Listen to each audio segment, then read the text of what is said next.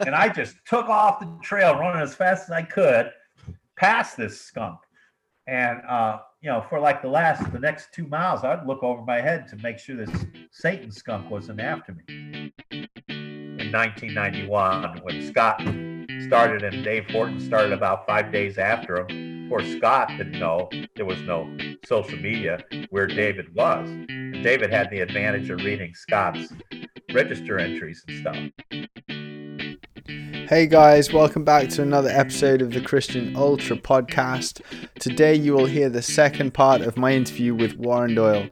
Please, if you've not listened to part one, go back and listen to the first half of this conversation. Otherwise, if you already have, enjoy the rest of the conversation with me and Warren.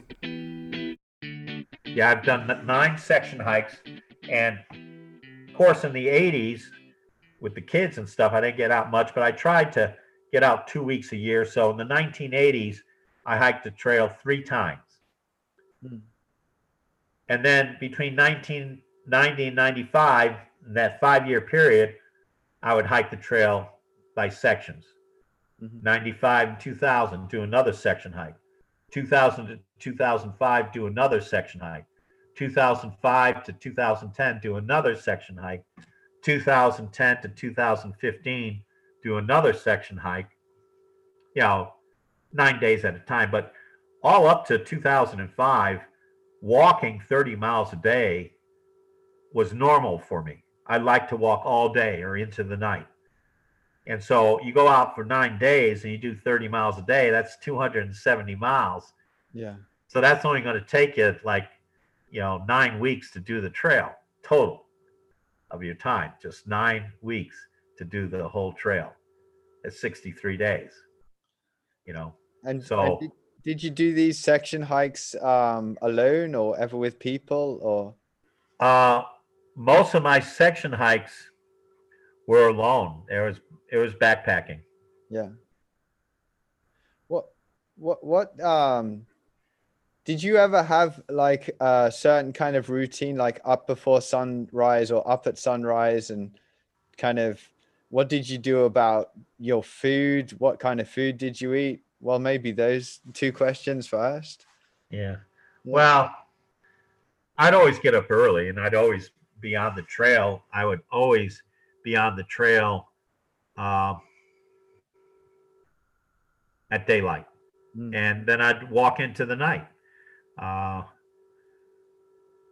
If I had to, because if I'm out I had to do this when my job wasn't busy, so my job was usually busiest in the warmer months of the year. Yeah. So I never quit a job or lost a job to do any of my hikes. That's another accomplishment. I'm not a trust fund baby. I'm not some person in the military that declared disability at the age of 25 and is getting a check from the military because I'm disabled.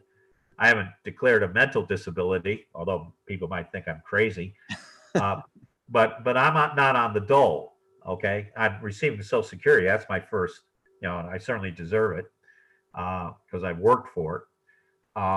But I'm first generation working class, and who had the good sense to get a union card called a PhD degree so I could slip into the real world, get some money so I could slip back out and walk some and do something that was more meaningful to me. But, always realizing, the practical and the ideal. I'm a practical idealist. I'm a romantic realist.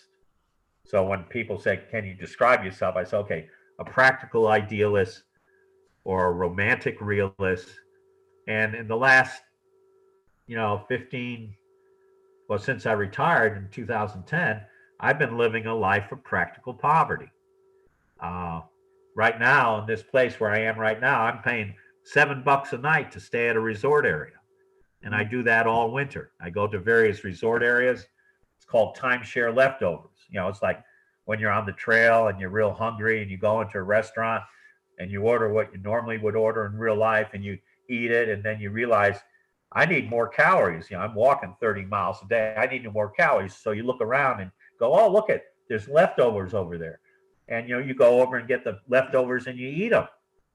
That's practical. You don't have to pay for them. It's not against the law.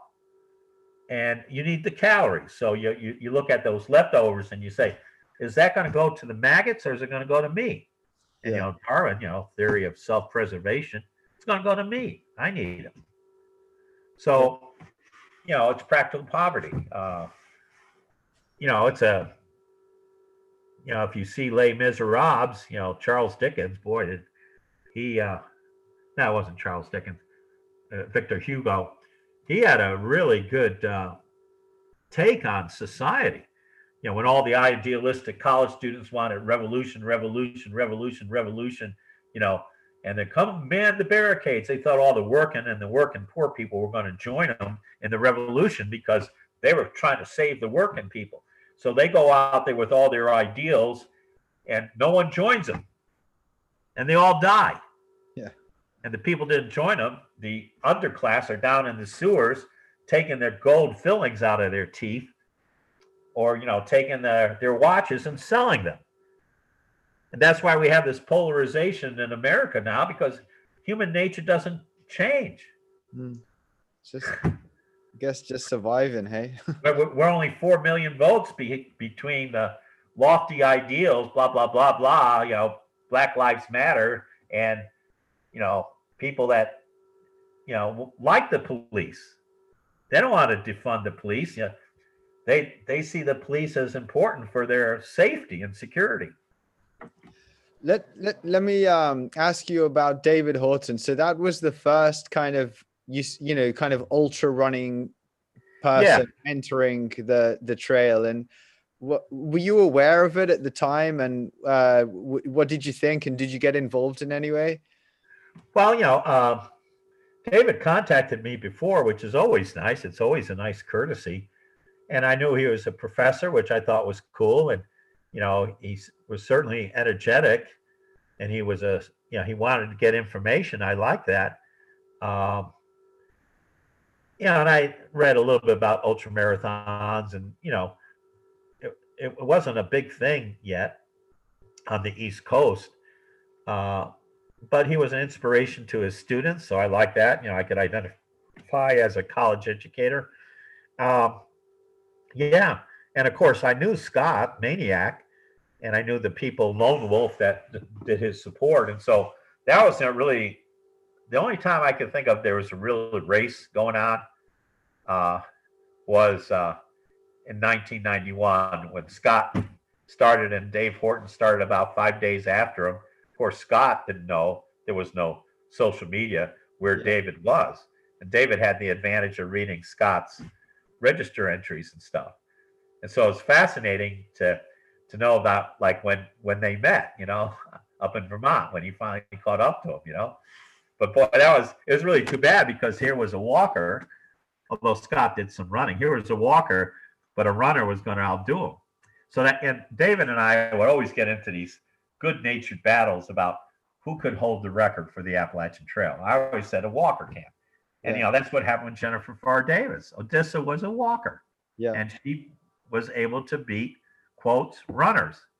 Well, unfortunately, now, especially with this last summer with Mercury, I think, unfortunately now, the records for the Appalachian Trail,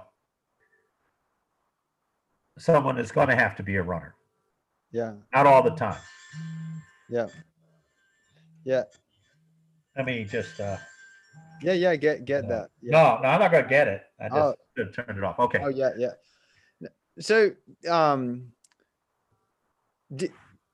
you stayed friends with David. Oh yeah. After and he got that record. Did you meet up with him? Can you remember the first time you kind of met up together and I don't know, had conversations and stuff? Yeah, probably was at Trail Days, the Massachusetts Trail Days, where we first met. And then, I helped Sam Swisher McClure, boy, talk about a beautiful summer. That was 1998. 19-year-old, I mentored him. He set the long trail record when he was 18. Youngest fastest known time. Of course, back then it wasn't known as fastest known time, but youngest record holder ever. Yeah. And in 1998, the next summer, we went out and I drove support for him for the Appalachian Trail, and he was a walker. Yeah. And he was the first person that could prove that you can do 20-hour days, just 20-hour days. And he was remarkable, just remarkable. Then he traumatized his plantar fasciitis in Pennsylvania. But when he got to Pine Grove Furnace State Park, which, is quotes halfway point, he made it there in 24 days. He was 5 whole days ahead of Dave Horton, the runner, a walker. And so that proved to me it was all about endurance, not speed. But those days are over. I just can't see someone who walks being able to set an endurance record on the AT. Well, the running, I was there with Carol, and the running is a quite a broad word, because it's really very economical, slow shuffle jogging. It's not, but it is not hiking. There's definitely a difference, but it is an easy jog, very just economic. But so I think on a day though where you have to average, in order to break the record, you have to average 53, 54 miles a day. That's a difference of at least 2 hours a day between a walker and a runner, at least. And that's slow running. Yeah. And you're talking about sleep then. Okay. So there's a big difference, and that was proven, with Mercury. She was a runner. She started out as a runner, but she became a walker, and because she had to. But that's the difference between a 15 to 17-hour day and a 18 to 20-hour day. Yeah. That's a difference. Well, let's talk about Mercury. So for the listeners, Mercury's her trail name is Mercury, and her birth name is Liz Anjos, and you drove support for her, not just drove, but supported fully just this year. And how about, what did you see in Liz, or let's say Mercury? What did you see in Mercury? What was the first, can you go back to that first kind of recognition of something special?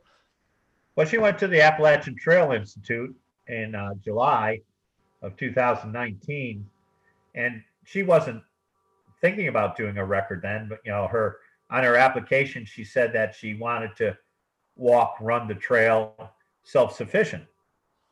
And so we had these small diagnostic hikes there where she just, she was doing twice what the regular people were doing. And then I invited her to come up to a smart hike I was doing in New York later that summer to try out this endurance hiking, with support.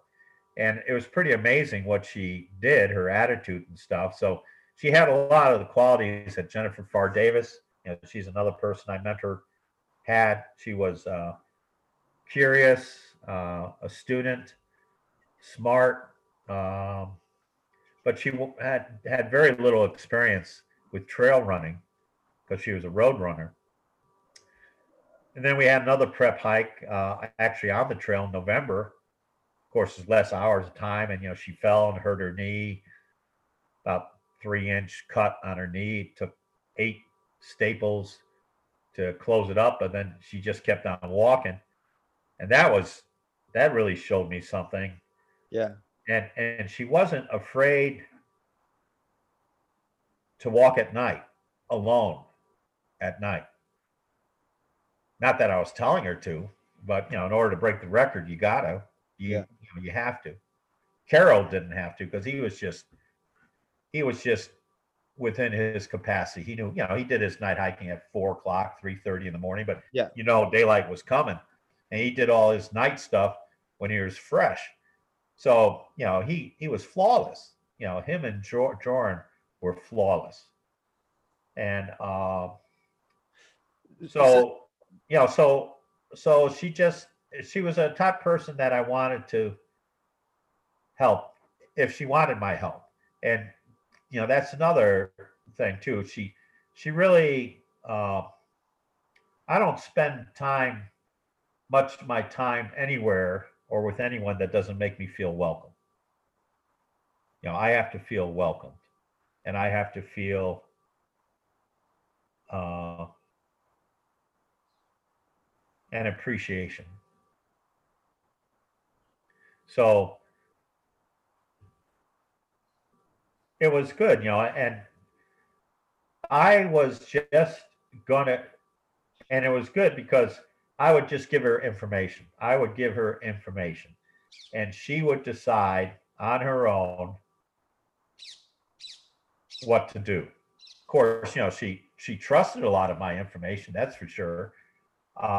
So yeah, so that's uh, So, so was it your idea? Did you put it to her about, hey, maybe you could potentially go for a faster through hike, a record attempt? well, I think it was always in the back of her mind because she was, she read all the books and Jennifer, and when she hurt her knee, I drove up to introduce her to David Horton. That's how she got into Hellgate, and introduced her to Jennifer Farr Davis and stuff. And she was just curious. And you go, wow, this is, she's a real student, and she's sort of like a traveler on the way to becoming. And as an educator, I saw, wow, this is like, and for me to be able to use a skill set that I have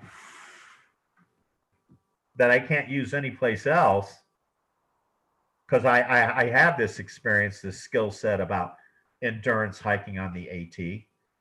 I know what it takes. Of course, I organize these expeditions, so I have that skill set. But to be able to use my skill set about helping somebody who maybe wants to challenge themselves that way, I sort of said, "Wow, that's a good way to spend my time." Yeah.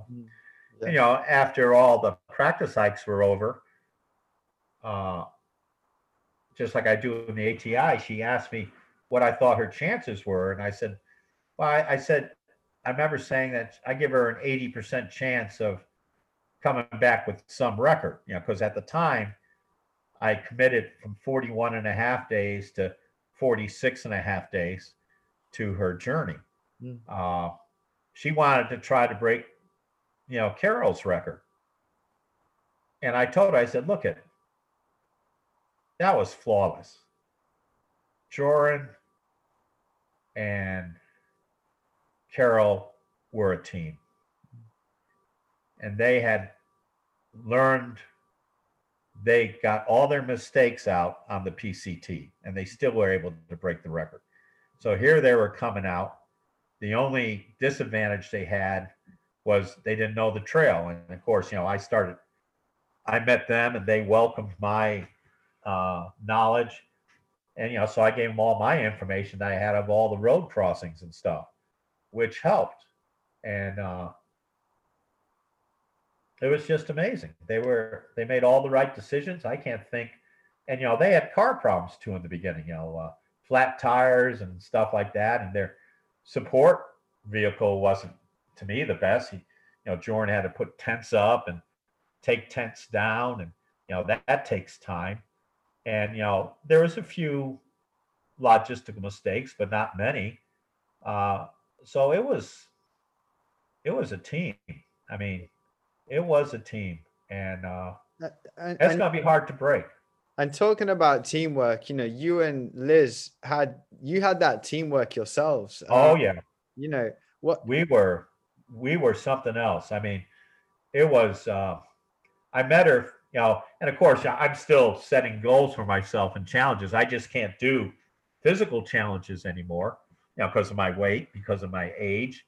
So those days of 30-mile days, or walking 150 miles in 3 days, like the spring stroll. I used to run one of those, or 64 miles in a day, Damascus by dawn. Those days are over. I'm aging gracefully. My mind's still good, and I know the trail, and I know the rhythm of the trail, and I know what it takes psychologically and emotionally to do the trail. And I met her. So this is something that won't be, I don't think will be duplicated, but I throw this challenge out to any support crew driver in the future on the AT. I throw this challenge out. Can you meet your person over 400 times during the course of the hike without ever being late? Yeah, because that's what I did. 402 times I never was late. So in terms of the physical support, in terms of the meeting, yeah, couldn't get any better. yeah. No, I So completely the agree. goal of a support person is to never hinder, to never harm, because you're out there for this person to cover as much ground. And if there's going to be any snafu, let it be the weather or that person themselves maybe not making the right decision. But don't let it be you as a support person. So how did you achieve that?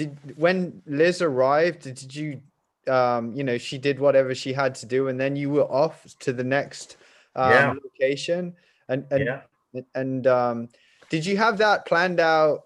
Yes. Kind of for each day, or was it just, okay, I know the next stop is 7 miles away? I would try to give her a list every day of where I was going to be. Yeah. On a little sheet of paper, because she didn't carry much, but I would remind her when she came in, okay, I'll be here. This is the way the trail is. I'd tell her what to expect and so forth, and never, she likes to use the word dialed in. I guess that's a popular term, dialed in. We were dialed in, and we learned from our mistakes on the prep hike. It's the sort of thing where, I don't care what people say, when you're out there doing this, when you're out there doing 50 miles a day, you have a different personality. You have to have a different personality. You're focused in. You are focused in, and you can't be, sweet, or you can't be friendly, personable, Mr. Congeniality. I mean, Jennifer Farr Davis, she wasn't, she's sweet and charming in real life, but when she's on a record attempt, it's a task. It was a task. And so we warned people, she typed up an email, which of course I looked at, warning people coming out wanting to help, to tell them this is what you can expect. This is Jen. This is what you can expect from Warren. Okay? We're going to be focused. Who sent this? Was this Liz or Jen? Well, no, I had Liz make an email. We talked about this. Yeah. And, because to prepare people. So this was the best prepared record attempt that I know of in terms of the details. And she's a detailed person too. So it was really easy to work with her. And so we were set. We were totally dialed in. Okay. So there wasn't going to be any logistical surprises. Of course, you don't have control over the weather, but no one has that. And so, she was after we went out to try to do Carol's record, although, when I said 80%, she'd come back with the record. I was thinking it's going to be hard enough to try to break Jennifer's record. Because the one thing that Liz lacked was trail running experience. She just didn't have that much trail running experience. And there's only so much you can do, from July of 2019 to July of 2020. That's only like less than a year. And she's way out on the West Coast. I'm on the East Coast. You're hiking an East Coast trail. You're living way on the West Coast. And logistically, how are you going to get out there? She didn't have any experience in the White Mountains, which is not good. But it is not good for anybody to walk the Appalachian Trail who hasn't walked in the Adirondacks in upstate New York, the White Mountains in New Hampshire, or Western Maine, especially for a record holder, a record attempter. And of course, this is what the people from out west, like Scott Jurek and Carl Metzler and so forth, found out this is difficult for a runner. That 227 miles is difficult. You're not going to be running. Yeah. And so she goes and she did fine. Her first 3 days, she did fine. Her first 4 days went fine. Newfound Gap. Here she is in Newfound Gap. And Carol is sleeping in literally sleeping in Icewater Spring, just 3.5 miles ahead. So she gets up at 2 a.m. She passes Icewater Spring, and Carol's still sleeping, getting ready for his fifth day or what? Yeah, fifth day. And so Liz is ahead of him there. And then she second guesses herself on Blazes. And it was over. On the fifth day, it was over because she was going back and forth, back and forth, back and forth, and up to 7 miles. And, she didn't have her smartphone because she didn't hike. She didn't put it in a plastic bag. It got wet. I couldn't help her. If she was able to call me, I would have been able to say, tell me what does the trail look like? And I would have been able to walk her, tell her, yeah, you're going north. Keep on going north, So that was over because of technology and decision making. And how did you so that was the big obstacle for you guys as a team. How did you for Carol's record that was gone. Yeah, because Liz has the faster supported northbound. Yeah. But how did you then we after Carol's record was okay, well now we'll recalibrate. That was the beauty of working together to do Jennifer's record. This is what we have to do for Jennifer's record. Yeah. And we kept that up to about day 22. And then it became apparent that the shin splints that she had was not going to be, she wasn't going to be able to run through some of the least difficult sections of trail, like the Shenandoah and Pennsylvania. And so, that was hard. So we had to recalibrate from Jen's record of 46.5 of, okay, let's go for under 50. Let's set under 50. And, that went until, the White Mountains, and then boom, she hits the White Mountains, and the fear that I had of, she had never been in the White Mountains before, and she was like, oh my God.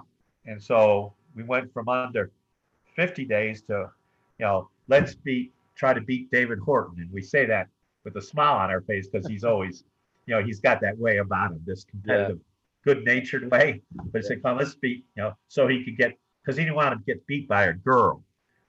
That's his words. He doesn't want to get beat by a girl. I said, come on, let's go after David Horton's. And so that's what we stuck with through the White Mountains through Maine. And that was hard. That was hard to do that. But resiliency, this was exercise in resiliency. That's never happened before. We didn't go home. We didn't give up. We kept on going. And it was very impressive that way. I was very proud of Mercury. I was very proud of how we were able to recalibrate our goals and to keep going. Yeah.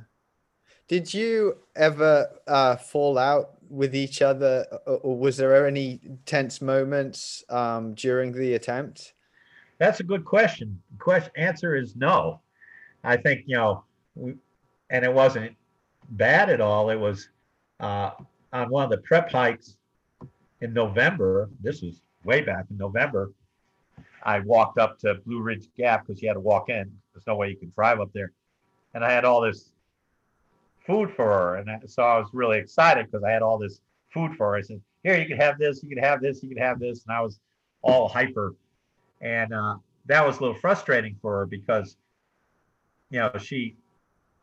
she wanted to talk. So we, you could tell, I could tell she was a little frustrated. And I'm sort of like, okay, I could see that, I could see, this is the, what I call the diva, you got to be a diva or a divo. And so from that, we would recap everything about that. And what came out of that was when she would come in, she would do the talking and I would not talk until she would ask me a question.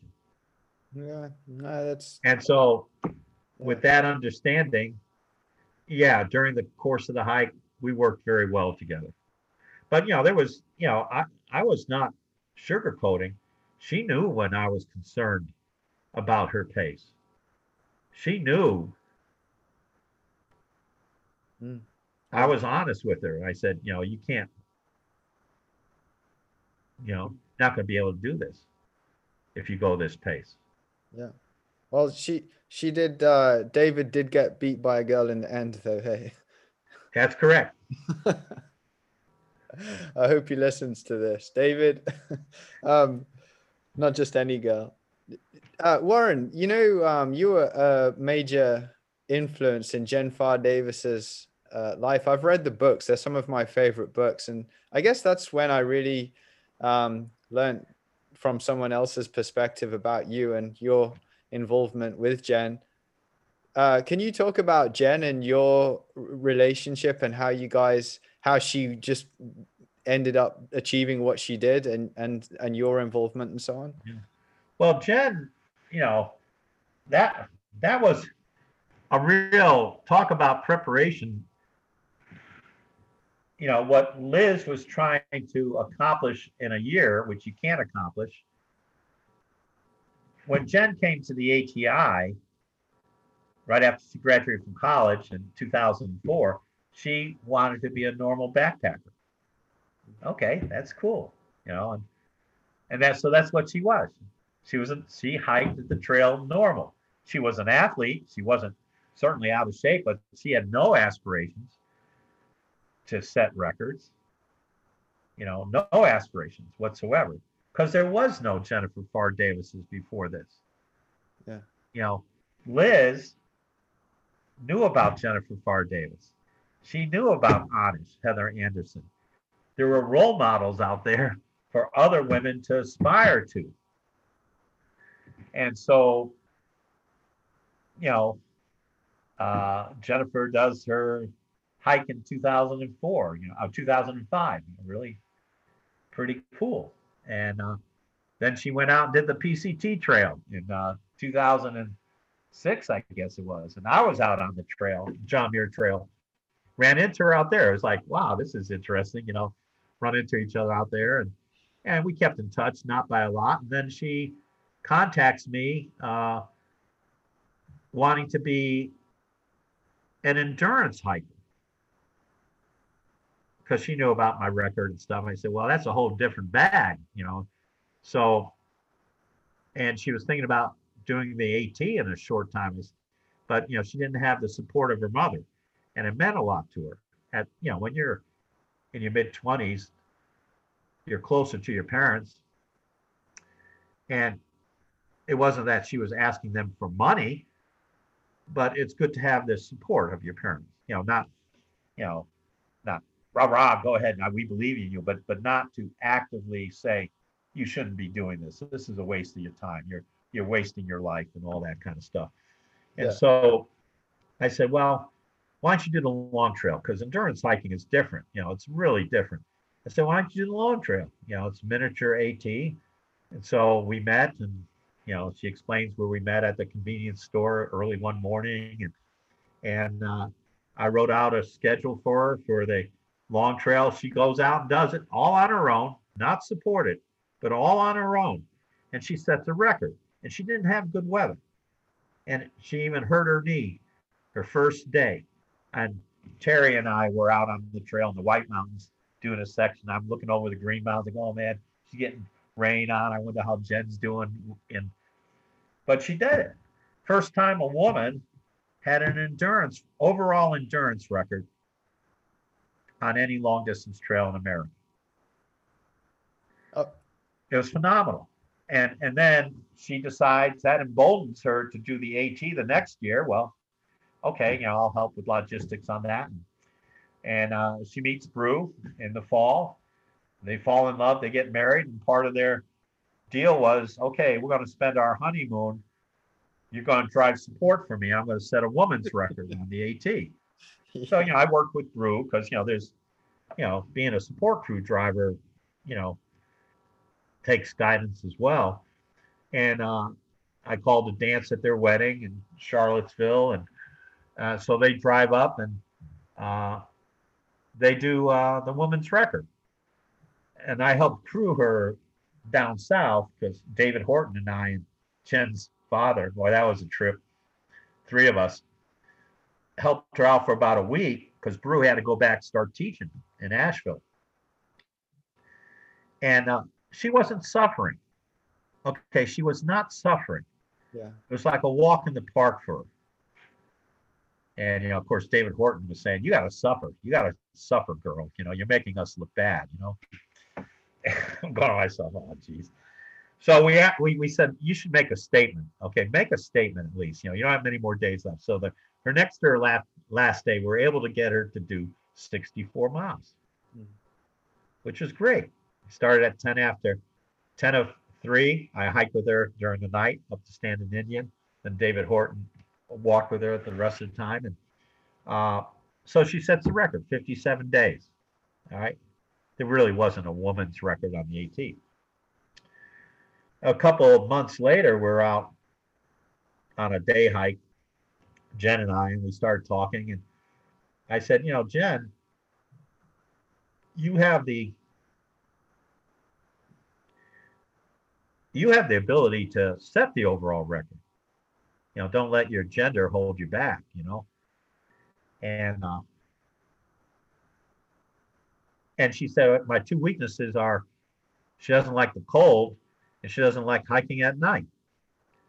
I say, well, hey, Jen, if you're going to go out and do the record in 40, try to beat Andrew Thompson, it's going to be maybe 46 days, 47 days. It's not going to be cold. You just do it in the summertime, It's like, and then she goes out just all on her own, and she does the Foothills Trail through the night down in South Carolina, through the night.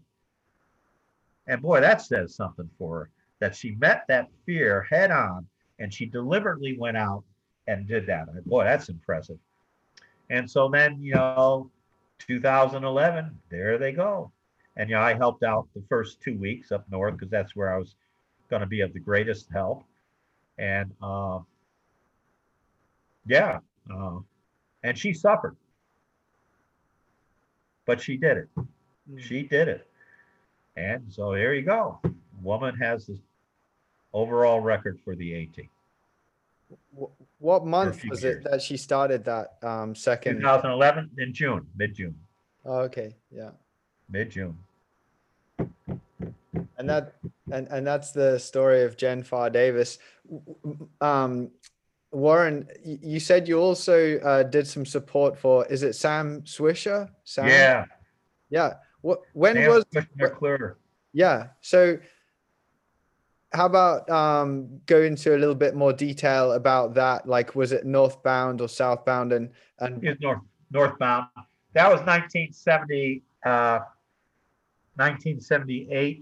I'm sorry, 1998. Yeah. I had gone down there to live. I was living with his mom. I had been divorced, and she was a very vivacious person, and she had 2 sets of children.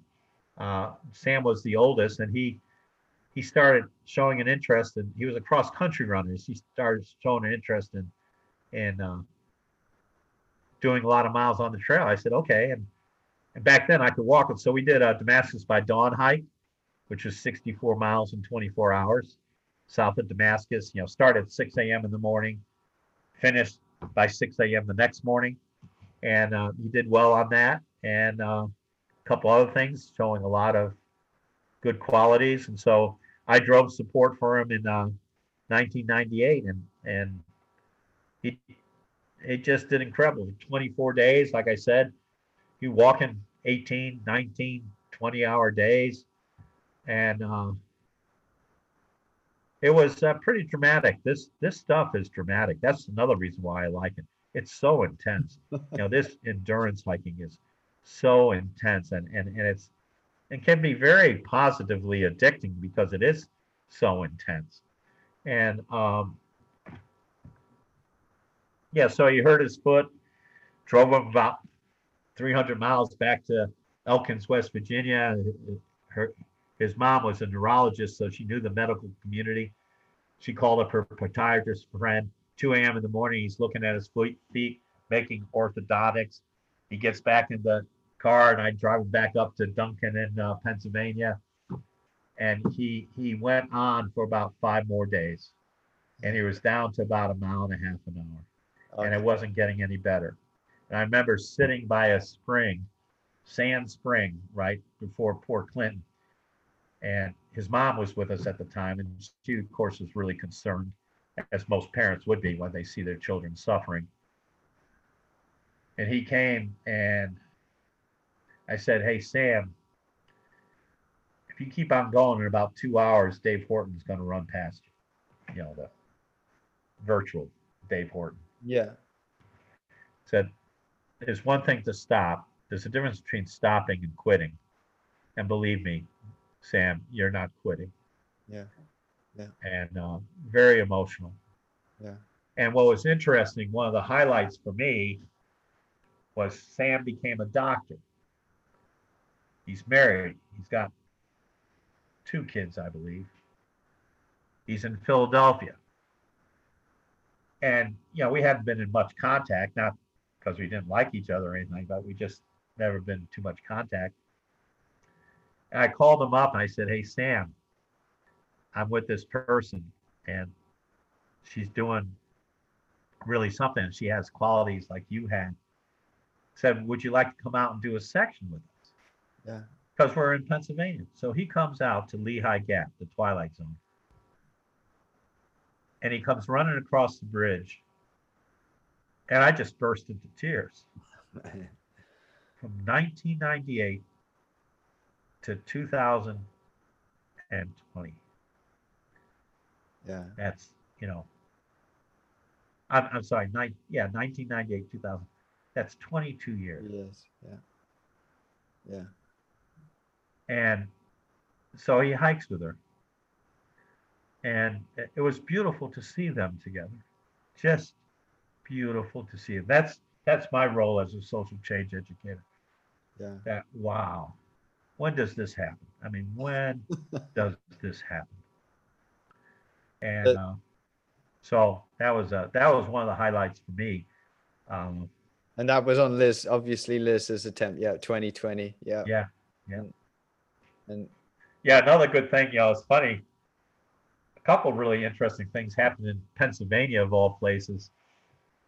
But she's going down into Duncannon, which is, you know, this very crowded, economically depressed community that you walk through. You know, at the end of the walk is, I call it a safety zone, because there's a strip club and an adult bookstore. And I said, "This ain't no Appalachian Trail. This is like, you got to be kidding me." yeah.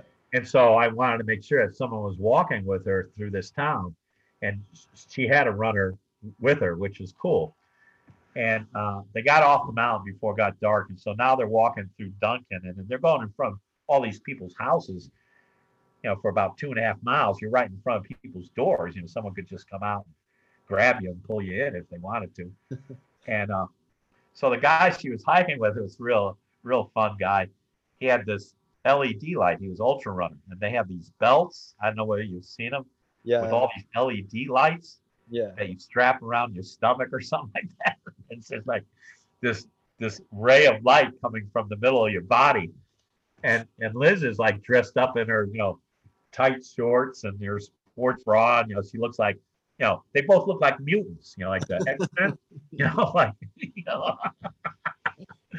And so they're walking down through this town, and I'm sure they're passing in front of, and people watching the TV, and, you know, they probably look out their windows and go, "Holy cow, who are those people?" You know, and to see him walking through this town, you know, this bright light, and then this, you know, follow this other person. So at the end of the road walk, there's these 2 really nice houses, and no one, it seems, to live in them. But they have candles in them, like electric candles you have for Christmas. But they look spooky, like the last house to the left, or the house on Elm Street, or whatever. It looks spooky. So I was with the guy's wife or companion. I said, "Oh, I wish we had a wheelchair," because like in the X-Men, with the bald-headed guy, he's welcoming all these mutants to their training, and so I wish I had something like that because I said, "Oh, we have our two newest mutants here, X-Men. Time to start some more training." It was neat. Yeah, no, that, I mean, when is that going to happen? yeah. That you see this bright light coming through this guy, and then this woman following him. That's all like, like, holy cow. Pretty crazy stuff, man. Yeah. What's the so you've done 9 through hikes, and how many? 9 section hikes. 9 and 9. And have they been predominantly one direction, or has it been a combination of north and south? Most of all my through hikes have been northbound because when I had to start, start in early May and then have to finish by Labor Day. I try to make it a point on my section hikes to do southbound when I could. And I'd say that I have done the entire trail southbound at least 3 times by piecing together these section hikes. What is your opinion on north and southbound? I mean, whether it's a hike or whether it's a record attempt, do you have, what are your thoughts on that, on north and south? Well, there's a lot of discussion on that, obviously. Well, for me, that's the fastest known time. They're the ones that instituted the northbound and the southbound records. Before fastest known time, it was just one record, regardless of which way you went. Okay, yeah. So, but now, there's a new interpretation. So, I don't necessarily subscribe to that, but that's, the way things are being recorded now. I don't know. I just feel that Katahdin is the finish. Visually the place to end the journey. And with 1,800 miles underneath one's belt, physically, because it's going to be hard. This 227 miles is going to be hard. So if you're trying to break a record and have to do 53 miles a day, when you get to Glencliff, your average should be maybe 56 miles per day, because you're going to drop down. You're only, people are only going to be able to maybe do 45 miles a day for 5 days. So that will bring that average down. So what lies ahead. And really the only thing that's a kicker, but it's for anybody going south or north, is the weather. Because, Carroll had some bad weather on the Whites, but he was able to do it. He had a fella helping him, thank goodness. I mean, the day that Liz went over the presidentials, she had the same guy that helped Carroll with her. Ted, really great guy. Yeah. Really good guy. Yeah. And they got hit by rain. They didn't have as bad weather as Carroll had at all, but they did have a rainstorm that was a little crazy for about an hour and a half. In all this time, I haven't even asked you actually yet about your the Appalachian Trail Folk School. Could you explain how that started, what it is, and what its role is today? Yeah, okay, that's the Appalachian Folk School. I run the Appalachian Trail Institute out of it. But the Appalachian Folk School is, my mentor, Don West, started 2 folk schools. One is the Highlander Folk School. He did that along with Miles Horton, and that's where the people in the civil rights movement, Martin Luther King, Rosa Parks, Ralph Abernathy, this is where they were sent by, quotes, white liberals to learn nonviolent civil disobedience. And so that, of course, if you follow history, there's a textbook that is in a lot of classes in America. Herb Hoover wanted people to know that Martin Luther King was, quotes, a communist. So they had a picture of him and Rosa Parks in this classroom, and it was entitled Martin Luther King and Rosa Parks at a Communist Training Camp. And that was, of course, the Highlander Folk School. It wasn't a communist training camp, but that's how people would be discredited. And then Don started a second folk school in Pipestem, West Virginia, the Appalachian South Folklife Center. That's when I came on board at that folk school. So when I retired from institutional teaching at 2010, I was 60 years old. I found this piece of property near Damascus, bought it, and I was just going to run my ATI classes out of it. But after about a year, I talked to Terry and I said, "Hey, Terry, I saw what Don West did at the age of 60. I said, I'm thinking about maybe starting a folk school." And she has her own job and her own life, but the plan was that I was going to spend several years building it. And so when the time finally came to when she was maybe burnt out with her job, or I was too old or too sick to hold down the fort, that I would be the one holding down the fort. So over a space of 2 years, most of the building occurred, and it went well. I I knew I was going to be in practical poverty after that because I used up all my life savings, and we have this place, and it's a retirement project for me. But when I ready to relinquish the duty, Terry or other people will run it. And so it's just a place, and it turned out beautifully. It's my last hurrah.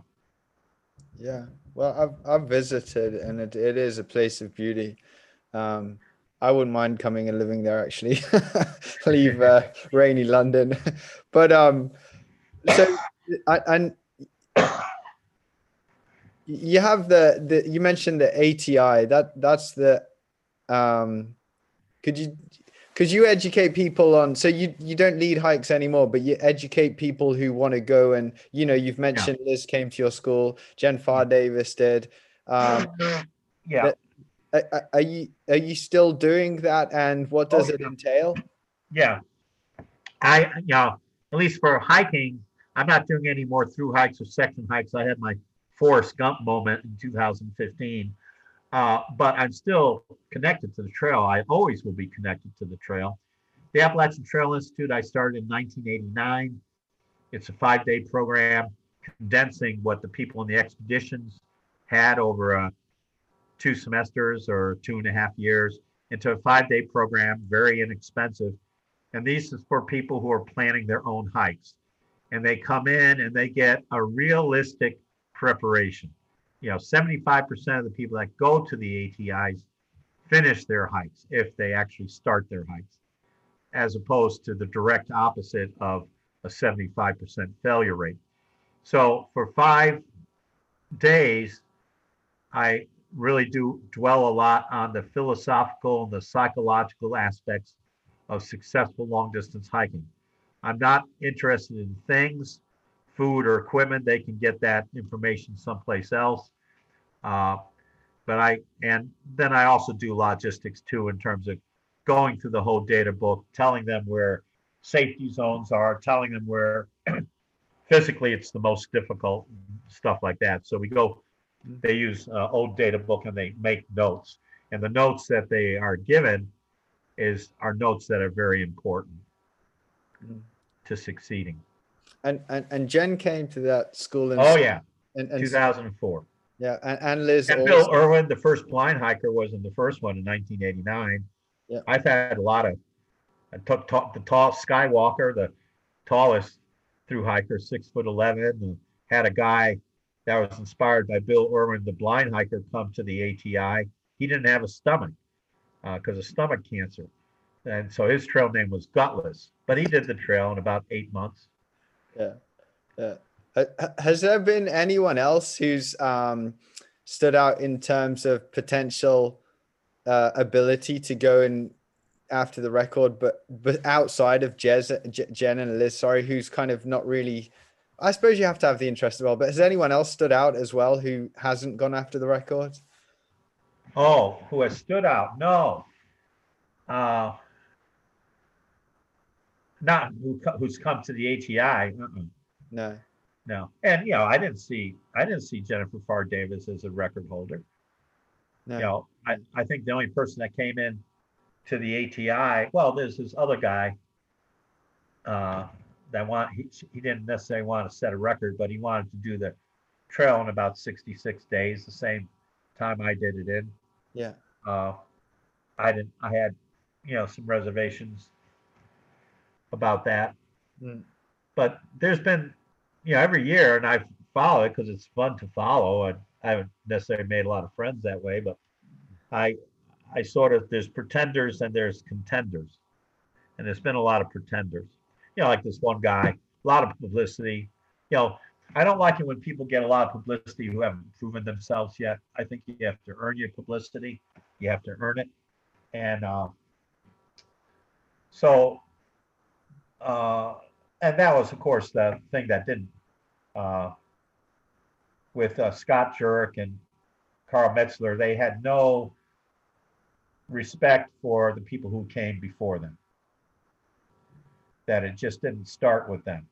That it wasn't, and so if on their websites they're saying I'm going to conquer the Appalachian Trail, I'm going to do a sub 40-mile day. That's just that to me is disrespectful. Back then, when the record was, David Horton's record or 48 days, it's like a mile. Like if people year after year have tried to do a sub 4-minute mile, and finally after 20 years of trying to do a sub 4-minute mile, somebody does it, and it's a big thing, and someone's saying, all of a sudden coming in and saying, that has absolutely no experience whatsoever, saying I'm going to shorten it by 10 seconds. That doesn't sit well with me. How? And so I think, it's a very informal thing, but I think we always had this, what I call an honor system, that, when the person that broke my record, maybe I was the one that started it, I don't know, but I was on Katahdin to congratulate him. Yeah. Yeah. And ever since then, David Horton, there's this, even Jennifer Farr Davis is like that. There's this respect of the people who came before you. Yeah. Actually, I think have I got this right, that Jen came out and had spent some time with Liz while she was going? Oh, yeah. Yeah. Yeah. Well, yeah, Liz met her in November. On our way down to Springer, I picked Liz up in Spartanburg, South Carolina, and I called up Jen. I said, "Hey, she's going to be around. It'd be nice for you guys to meet." And Jen said, "Fine." So I just dropped her off. I had to go call a dance at a school during the day, so they got to spend about 4 or 5 hours together in November, and then had communicated. She met Brew. And then so over that course of weeks, she met Jennifer Farr Davis, had a good time. She met David Horton, who did his thing for 2.5 hours at Liberty University.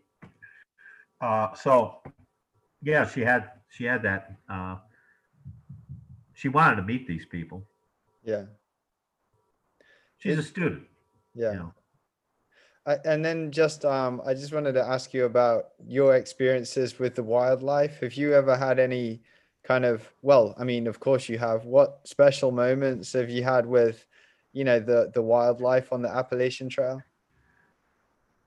Yeah, there's my first hike in '73. I was just sleeping across the trail in the Smokies, and I could hear some thumping coming down the trail, and I'd say, "Oh boy, that must be a bear." I didn't move at all because I would hike. Maybe I started sleeping at 11 p.m. at night, and so the bear came down and stopped, and I started snorted because he was wondering what this lump was doing in the middle of the trail, and so after a while, he just went right over me. I could feel the fur of his underbelly scraping across the top of my sleeping bag.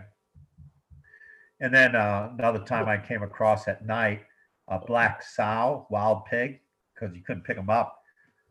at night, being sort of black, is all her piglets, and I scared them, and the piglets went all over the place, and the mom didn't like that, and she started to charge me and stuff like that.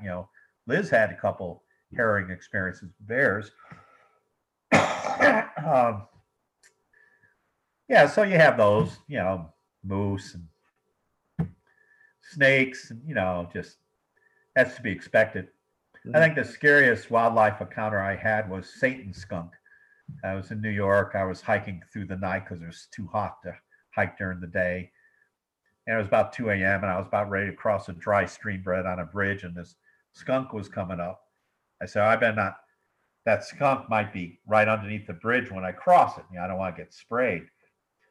But because I could hear it, so when I shined my light over to the skunk, its eyes were red.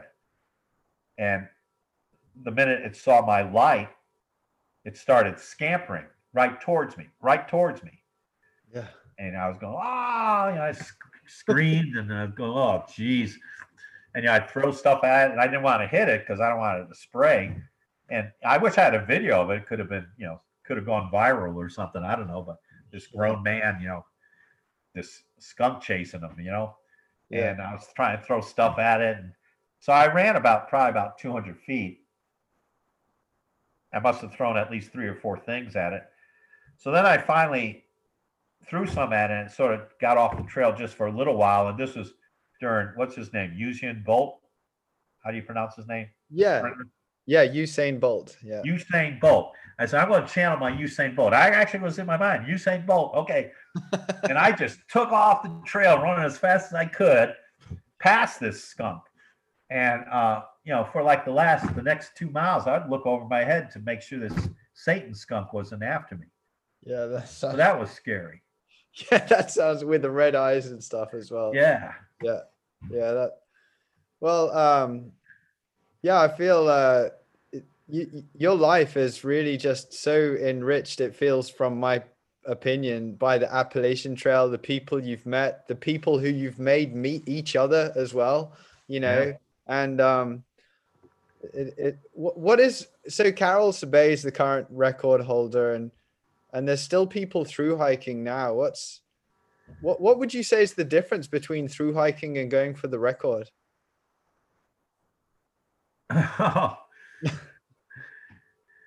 Well, they're both hard, but going for a record is you have to make all the right decisions. It's like being in a chess match, and the trail is the master. The trail is the chess master. And the only thing you can do is you can't beat it. The only thing you can do is play it to a draw.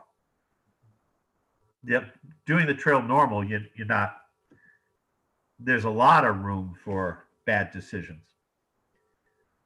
but there's no room for trying to break a record. No wriggle room now. Yeah. I think that's a good note to end on, man. That's pretty real. Well, Warren, can you if you could leave 3 pieces of advice for people who want to through hike, what are they for people who want to, regardless north, south, or whatever, what's your 3 things that these people who want to through hike the AT should be considering? All right. Well, to me, this is the key. Barring an unavoidable injury or death or illness at home in the immediate family, okay? Barring an unavoidable injury or death or illness in the immediate family back home, the 3 keys of whether you're going to do it or not revolves around those 3 variables. And some of us go to doctors now, and they give scans. They take our blood pressure, and they take how much plaque is in our arteries, to prevent stroke or to predict stroke. And they send us the results. If your result is in red, you have a condition that's may not be good for you, and you should seek medical attention immediately. If it's in the yellow, it's please be aware of it. Take caution, be aware of it. If it's in the green, this blood pressure or whatever, you're okay. Mm. The trail has three things that you have to be very conscious of. One, level of comfort. Are you in the red? Are you in the yellow? Or are you in the green? And I know what the trail demands. I know what the trail demands in terms of your level of comfort. Two, your threshold of pain. Are you in the red? Are you in the yellow? Or are you in the green? And I know what the trail demands for your threshold of pain. And then the last is your temperament. Are you going to form a healthy relationship with the trail or not? Are you going to be in the red? Are you going to be in the yellow? Or are you going to be in the green? And obviously, the people that have the three variables in the green have a much greater chance of success than people who have the three variables in the red. And I guess that's for also through hikers and record attempters, yeah, I guess, or that's people right. who have set the record. It's both the same thing. Yeah, it's just the record attempt is all about decision making though too, logistical decision making, and knowing the trail, knowing the rhythms of the trail. Well, Warren, thanks for your time. It's it's very much appreciated. I really mean that. And this 2 hours is, do you have, let me ask about the future. Do you have a book coming out? Well, I got a book, the one-page book that's on my website. It's free. But yeah, I was going to start it at the age of 70. So I started it last March, but then it was all during the middle. Everything's falling apart with COVID. So that took my mental focus out of that. And now we've just been through this, or we're still at it, this all the politics and stuff. Yeah. But I have it all in my head. And so, yeah, I'll be writing, it'll be a one and done book. It'll be self-published. It'll be a one and done book. And it's going to be, I'll warn people in the preface that there may be some chapters that they might not want to read. Yeah, well, it's going to be, it'll be interesting book. In terms of future, the David Horton sent me or referred, and I don't know whether you've heard about him yet. Khalil, have you heard about him? No. All right. Well, Khalil, you could talk to David Horton about him. He was a soccer player at Liberty University. He hiked the trail in 2018, and he did it in under 100 days. So that was the year that you were out there in 2019. Yeah. So this was 2018. He wasn't out for a record or anything, but he wants to do the record.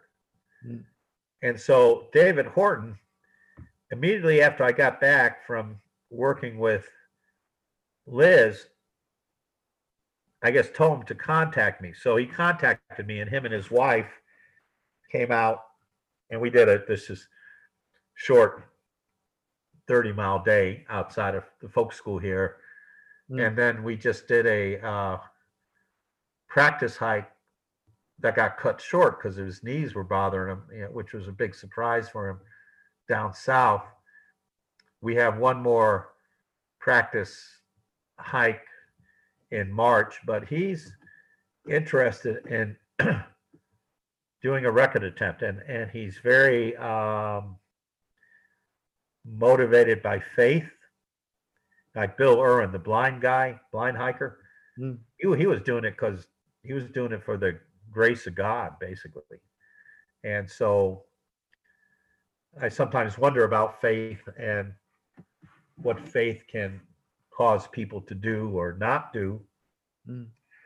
So he's in the running. I know you're planning to do an attempt. I think there's somebody else that Liz has been following that she's putting pieces together that he may be attempting a record. So I think this next year, depending on the pandemic, there's going to be several attempts. It's going to be similar to about 5 years ago when there was about 5 or 6 attempts in 1 year, which is a lot. Of course, one guy, I know whether you hear about that one guy, he said he was going to go out and set a record, but he wasn't going to run on Sunday for religious reasons. And so I didn't hear about that guy. no way, forget about that. They're going to set a record, like running 6 out of 7 days, taking a rest day every week. No. Yeah.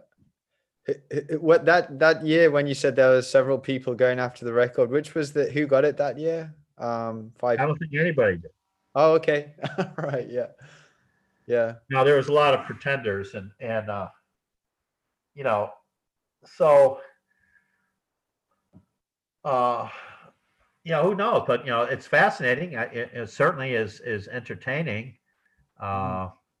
And like this year, the other thing too with Liz is that was the least animosity I've ever seen social media wise to a record attempter. Yeah. Of course, she worked her social media really well, low key. As you know, there was only one place people could get information, and I was doing daily updates. You're aware of her website. Yeah, I was looking on both the website and also the Facebook. Yeah, but the Facebook thing was negligible. Negligible. And White Blaze wouldn't carry it because of the COVID stuff. Yeah.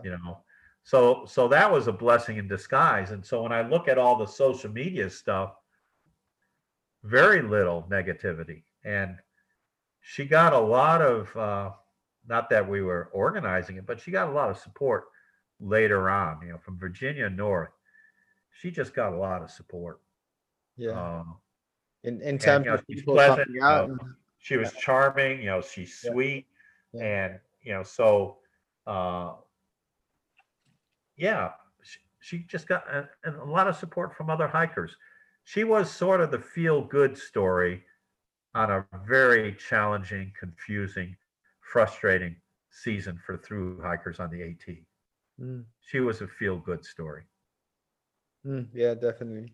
I actually, when her attempt, and actually, let me say, when you guys were going after the record, every day I would check in on the website, Sure. To see, that was the most interesting thing of my day. And if you didn't upload, I was like refreshing. I was like, okay, it's going to be tomorrow. So I avidly followed along, and it was a feel-good story. And I was with Liz, just in spirit, and you, and also, the trusty car. Is it Pegasus? Yeah, Pegasus. Yeah. Yeah.